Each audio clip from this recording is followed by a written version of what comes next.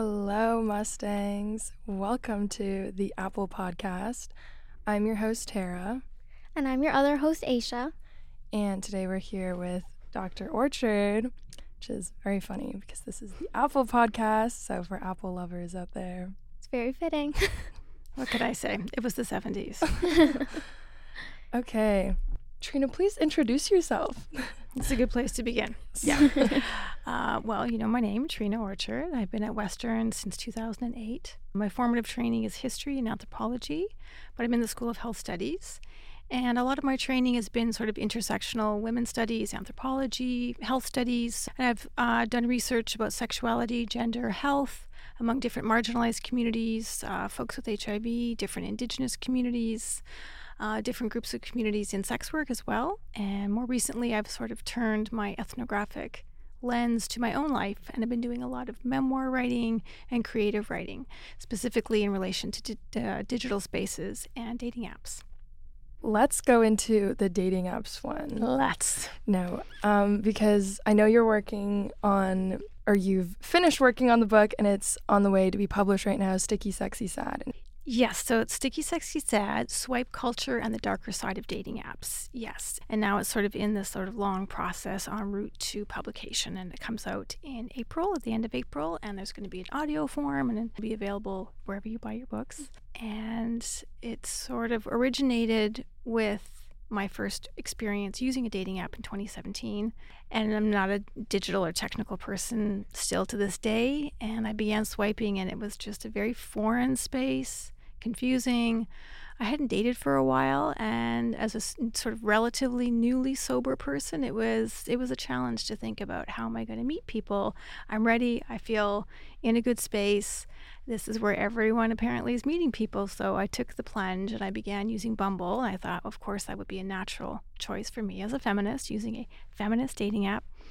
In quotations, feminist. It didn't really feel all that feminist. And that's one of the chapters. I explore that in the book. But as soon as I began swiping, and it's not only confusing, but I knew that as someone who's very new to this kind of technology, that I would be really extra alert to some of the things that I think a lot of us take for granted when we're swiping. And so sort of combining my anthropological expertise in looking at new cultures and my own lived experience as a woman seeking sex and relationships and just learning about all of this, it just kind of came together, and I began writing as a way to manage what kind of felt like traumatic experiences and just funny stuff. And naturally, again, as a scholar, I'm like noticing all these different patterns and reflecting on my own engagement with technology, how that changed very quickly. And I just began writing. And so that sort of is the origin of the book. Really amazing. Just to see, like, it's evident you have, like, a very diverse background through your education, who you've worked with, the kind of groups. Is there, like, specific audience that you're hoping this book will get to?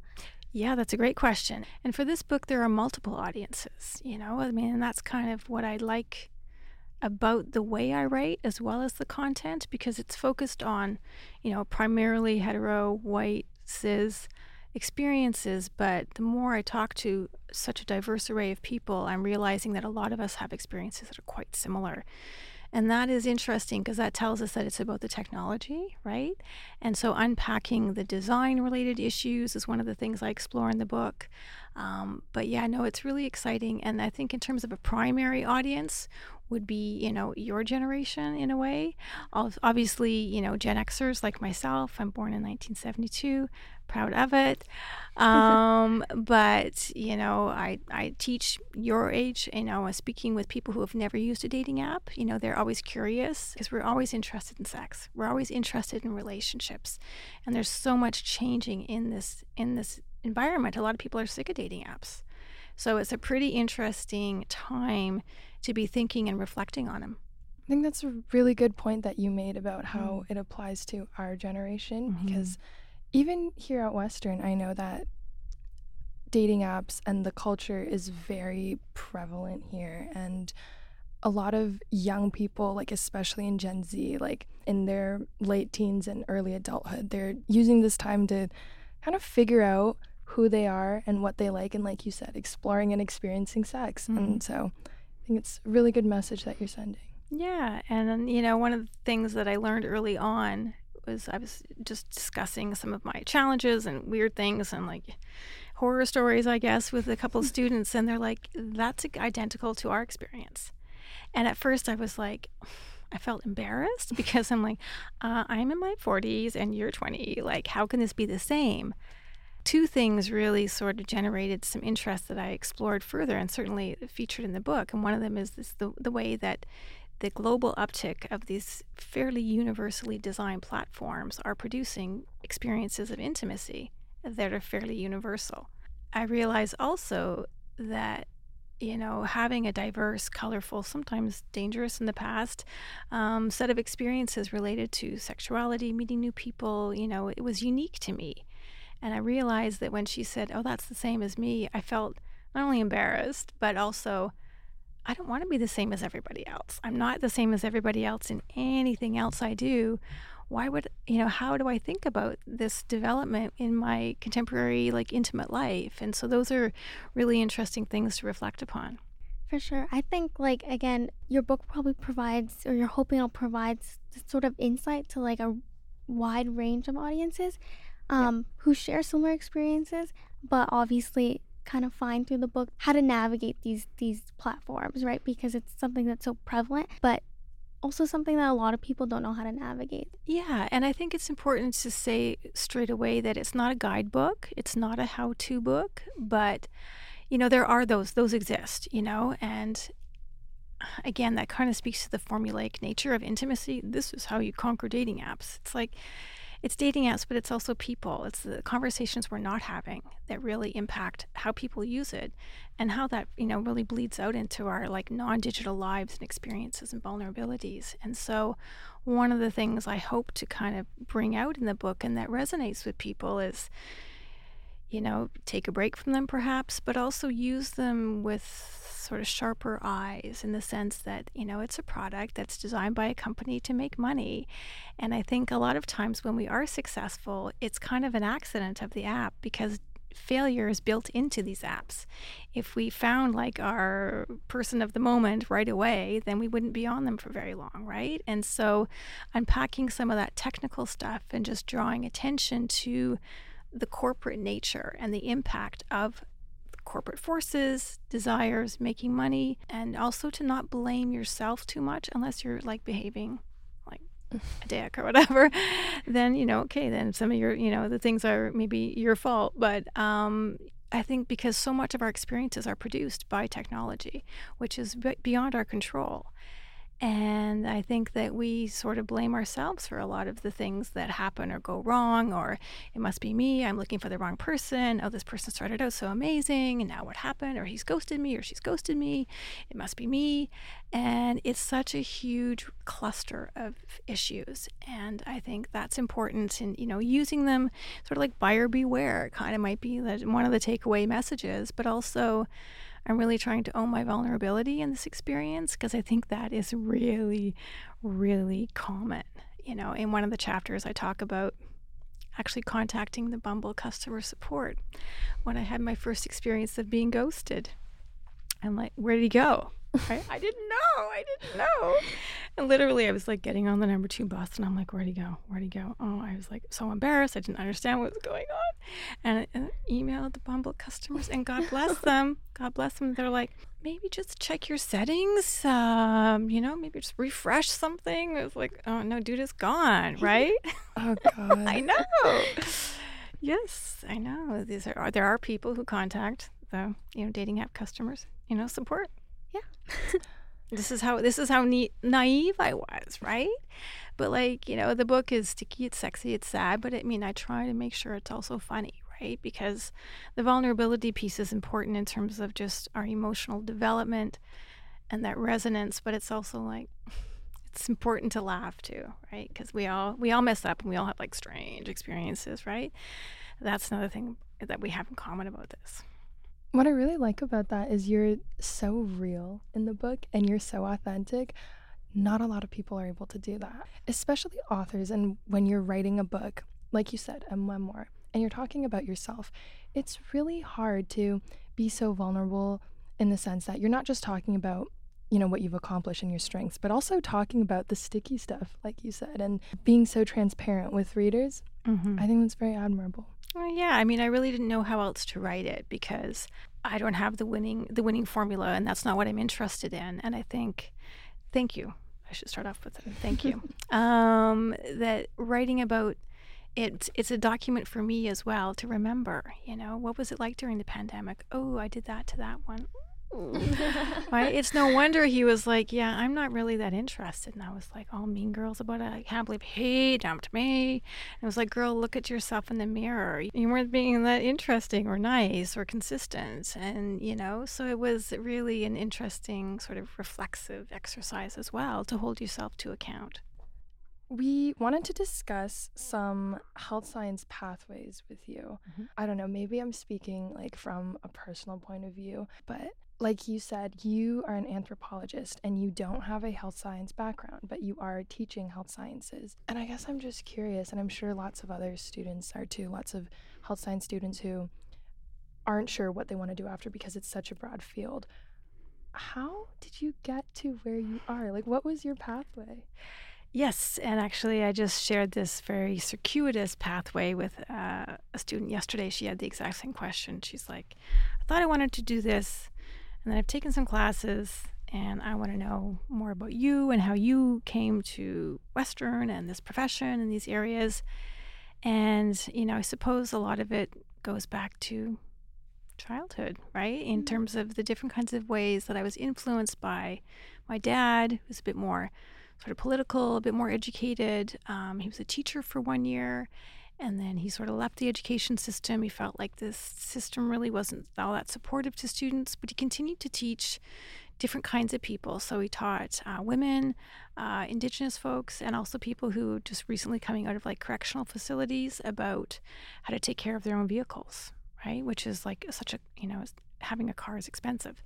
And, it can be very empowering to be able to do some of these things on your own and also to not get taken advantage of, right? And so teaching is kind of an interesting stream in his life. And then sort of connections with my stepmom, who really was a huge influence and still is very much a hardcore feminist in the sense, sort of burning bras in the 70s, like very anti-establishment. She used to drive a little taxi in Toronto. Apparently it was like this like old VW Bug that was like painted like Coca-Cola red and had like her name like in Coca-Cola writing. And she was like, oh, hi, hail that taxi. But she's like worked for the BBC doing sound editing in Northern Ireland in the 70s, traveling all over the world. Freelance photographer, began law school at the age of 40. And then she had 25, almost 30 years of research or of experience doing family law in a number of different cities. And so that is very inspiring. And, I lived with my mom mainly growing up as well as my stepdad. And neither of them completed formal education or high school, but there was much to be learned on that end as well. And also navigating, intergenerational trauma. That was hard, but those experiences definitely impacted me in terms of having a sense of how people who kind of are on the outside of perhaps their own families or feeling marginalized, feeling a bit alone, like how they navigate the world and why it's important to care for those people and how. And so if you think of all the different marginalized communities I've worked with over the years, there is a sense, not necessarily of kinship, but of knowing something about certain aspects of their experience, and that lends itself to a much more authentic research experience, because research can be pretty like, here's a question, and thank you very much. I think a lot of us do a lot more than that, but it can be a kind of foreign experience for a lot of people, especially marginalized communities, and sort of having that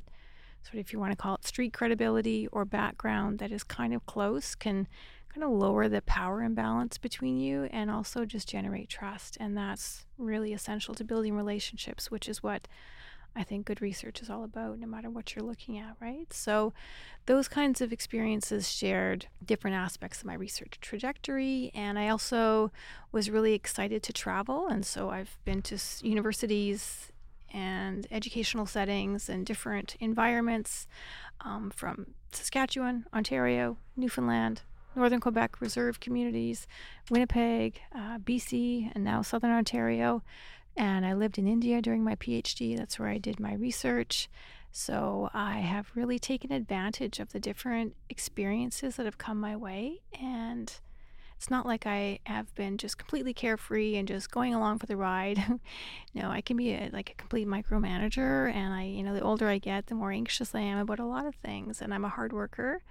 School, in a lot of ways, sort of saved my life. And meeting certain professors that saw something special in me when I wasn't really feeling that in any other aspect of my life, totally transformative. And it just showed me what I can do. And I was just so diligent and hardworking and excited by learning about the world and people.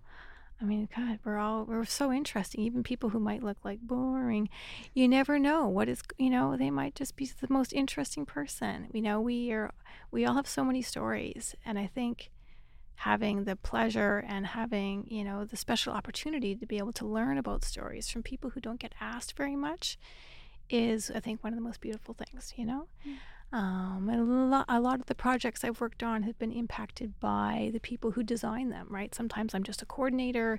They're not always led by me. I've been a part of a lot of different projects that I would have never designed myself, but my expertise with gender, sexuality, women, qualitative work, arts-based research has brought me into a whole range of things. And so that's quite exciting. And also, with the dating app piece is, thinking about leaning into my own experiences and wanting to move away from some of the more formal kinds of research things, which is a decision I made after I got tenure. So it wasn't, again, just a decision I happened to come upon. It was working from a strengths-based position. You've got tenure and you've been promoted to a certain degree, you have security. And I, have a fairly strong reputation as a researcher, an advocate, feminist, etc. So I really wanted to take a chance on myself. And it was win-win, right? Yeah. That's really inspiring. Yeah, it truly is. Because, even for myself, I started first year as a med-sci student. And within few weeks I had transferred to health sci because I realized very quickly that wasn't necessarily the path for me, and it was a very scary thing, and I'm sure a lot of listeners, health sci students, went through the same thing. So what advice would you give? Obviously you've gone through a lot of journeys of finding yourself and finding what path best suits you. What advice would you give to students who are in that mindset of, I'm not so sure what I want to do, but maybe it's in the health sci field, maybe it's writing a book, and they're just trying to figure out where life will take them? Sure. And I get that question a lot. And I think that's, it's kind of part of our responsibility to engage students within these discussions. One of the questions I often ask people is, what would be your dream job if there were no limitations in terms of money, geography, etc.? What would you love to do? And then think about, okay, so you've got that's the sort of very bright star over here. What are some ways that you can think about building your strength set to make you closer to that goal, whether it's, looking for research opportunities, whether it's switching your program, right? Getting to know your academic advisors, no matter what department you're in, or school or faculty, they are the ones who really know you in a way that a lot of profs don't, right? And they're trained to help you navigate some of those decisions about what stream to be in, where you might be more inspired, how to combine the experiences that you think you want, or, that kind of thing. So I think a huge shout out to academic advisors everywhere. Their jobs are so important and they often don't get the credit that they deserve. And I also think that trusting yourself and your own interests and giving yourself a little bit of breathing room, which can be like, where am I going to find that, right? I mean, there's so much pressure. There's a lot of competition, global economics, a lot of things are changing that make deciding what you want to do really important. But sometimes when you make a decision based on maybe fear or anxiety or uncertainty or what parents want or what your friends are doing, you might not achieve it, right? Because it's not really yours. And I think also volunteering at different spaces that you're interested in is a great way to become familiar with sort of the inner workings of whether it's research, community dynamics, policy-related spheres, ethical issues, community-based organizations. Experiential learning is a huge asset, and I think we've got lots of cool opportunities for that here, and certainly within the faculty and the School of Health Studies. You've got interns, you've got practicums, you've also got independent studies, which are great for folks who are interested in grad school. It kind of gives you a sense of, okay, this is what independent research feels like. And that can be scary because the transition from undergrad to your first graduate degree is by far, that's the biggest jump. Last year I was an undergrad and now I'm not, and it feels very different, and that is normal, right? But if you kind of like do some of those experiential pieces as well as talk with your professors, I know it can be intimidating, and some of us are not as open to having these kinds of chats. This is true. But when you show an interest in who they are as a person, not just like, do you have a research opportunity for me, but also asking questions like you're asking me, that can kind of make people feel a bit more relaxed and sort of more inclined to open and chat, and things might come up in the course of that research that it's like, oh, maybe that's something that I want to pursue. So again, sort of different people's stories really hold a lot of clues to some things that you might want to pursue, and looking at what other graduates of the different programs that you're interested in, like, where are they now, what kinds of things are they doing. So those are just some things to think about. Thank you. Thank you for that. One of the questions that we were planning on asking you actually was, how would a health sci student, or any student for that matter, anyone watching this podcast, listening to this, how would they get involved with a research opportunity? Like, how would they approach something like this? But I really think you kind of answer that in the sense that make the people that are in charge not feel like just gateway into the research and more like actual people, because like you said, that's what you guys are. Yes, it is what we are. Look at the profiles, the academic profiles, and it will say these are the areas of interest, and sometimes it'll have links to previous graduate students that they've worked with, and you can maybe reach out to those grad students. Hey, what was your experience like working as part of this lab? But really one of the first places to go is, the independent or the individual researchers who are doing that kind of work. Also, a lot of spaces have, graduate advisors. So that's another space to look at the different programs that they offer, look at who's teaching these programs, which courses, does any of this line up? Well, now we know. Yes. So just picking up on, I know you talked a lot about working with marginalized communities. How has your role as a lecturer, as a professor, how have you taken more of a holistic approach in what you're teaching and how you teach it and how you go about that to make a more inclusive space in a university setting where that may be harder to do? Yeah, I think that's a really good question. And in some ways, the holistic approach I take to not just what I do, but how I do it, it's very much impacted by being an anthropologist, because well-trained anthropologists are interested in the totality of a cultural environment and how everything from structural factors like gender, age, race, ability, how that impacts, everyday stuff. So I'm constantly being mindful of the interplay between those bigger, broader factors as well as the minutia of mundane everyday life, right? That's where most of us spend our time, is how was your morning? And, we talked about our mornings before starting the podcast, and we're all, what did I do this morning? But it's just sort of reflecting on the things that we do every day, and also the kinds of social communities we interact with. As someone who is, I guess you could say, an ally and a member of different marginalized communities, for me, it just is second nature to be inclusive. I'm not saying that the way that people do inclusivity is always the same, because it can look very, very different depending on who you are, what your different communities are, what kinds of resources you have access to.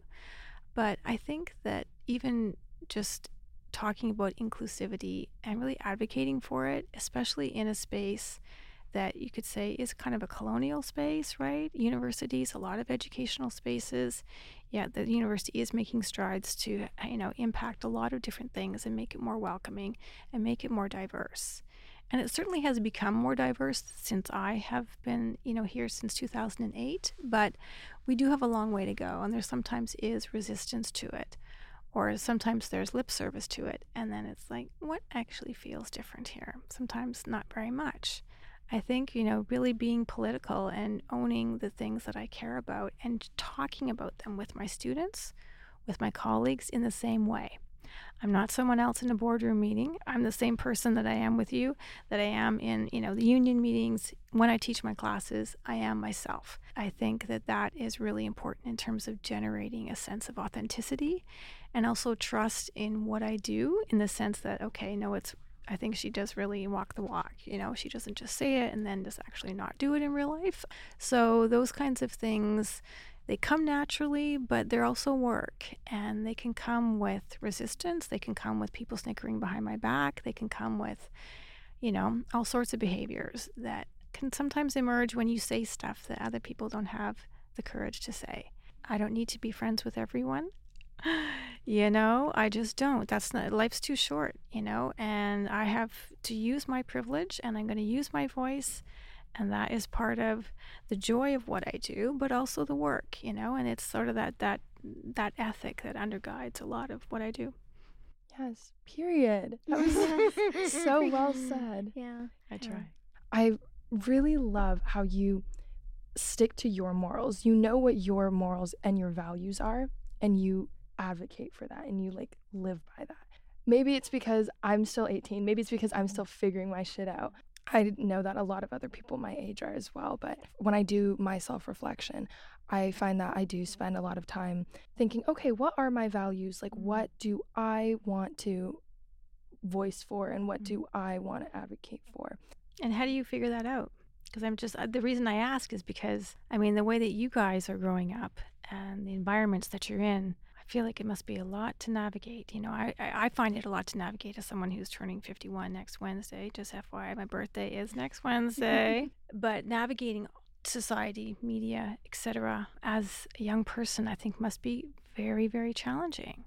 For a class the other day, so off topic, for a class the other day, I literally wrote, I was talking about the differences between millennials and Gen Z, and one of the main ones, and it's not just millennials, any older generation in Gen Z, and I found that one of the major differences is that Gen Z, we were born into a time where technology and the media and just the internet has been around, and I think we've grown really accustomed to it, but it's definitely a lot. Me personally, I don't think that the internet is, I don't want to say not natural. It's definitely, I don't think we as humans are supposed to be exposed to that much media, that much information all the time, all at once. No, and I talk about that in the book too, because our uptake of not just dating apps, but technology writ large, certainly it's helpful. But our over-reliance on it to the point where someone is terrified to meet in person, that tells us a lot about, the way that it dulls our human skills. And we need those skills, not just in times of crisis or, to respond to a certain situation, but this is not human. These phones are not human. We are. And, to have the courage to put it down or to interact with them differently, I think that's worth investing a lot of time in, because we are designed in a particular way, and technology will always be there. It's like, how do we want to use it? And what does it feel like to not use it, or to use it in a different way? I think those are such important questions. I think every 2 weeks I consider becoming a Luddite. I'm I just, no more technology for me. I don't want to do that anymore. Right. Well, about Luddites, I listened to this amazing show. There's a book, I forget the author's name, but it's relatively recent. And I always thought of a Luddite as kind of like caveman type of, someone who's really ignorant about technology and just wants to be olden times. But Luddites were actually people who could see the long game in terms of the negative impacts of automation. So we're talking Industrial Revolution time, right? So late 1700s, forward.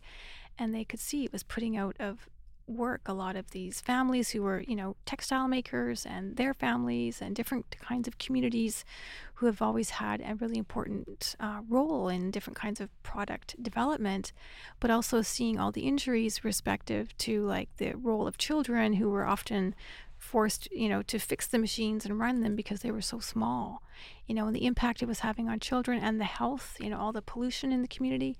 And they didn't like that. So when we think of Luddites, and I just recently learned this, so I might have to adjust a little bit in my own book, because I kind of I was a Luddite, But Luddites were actually kind of very informed people who were resisting technology for particular kinds of reasons. So just a little fun fact about Luddites. I love that. Who knew? Back to the morals. They were very, very, they stuck by their morals and their values.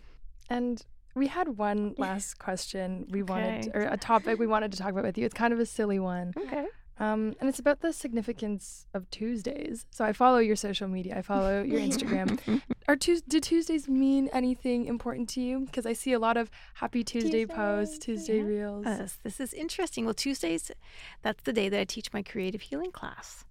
And I teach that class from 9:30 to 12:30. And I have noticed myself that I'm like, oh, I've got a lot of Tuesdays on here. And I think it's because that class, it has been just such pure joy and a pleasure. And I see the impact that our discussions have on the students. Like it's palpable and people feel comfortable. And that's a class where they often say that, it feels very inclusive in like a genuine way. And that a lot of university spaces do not feel like that. And so it just like I literally just kind of skip out of that class and I'm whether or not I've been awake since 4 a.m. or possibly 5 a.m. But Tuesdays are always kind of sunny. They're obviously really inspiring, and I think it's an interesting observation. Thursday today? Thursday. Today's Thursday. It's a happy Thursday because it was an absolute pleasure talking to you today. And I think we both enjoyed our conversation with you. And I'm sure all the listeners will too, because you have so much insight. And so we absolutely love talking to you today. Oh, this was pleasure. great. Thanks for coming in. This is really great. I really appreciate you having me on. And that's a wrap on this episode of The Apple Show. We've been your hosts, Tara and Aisha. You can find us on Spotify, YouTube, and Channel 94.9 Radio Western.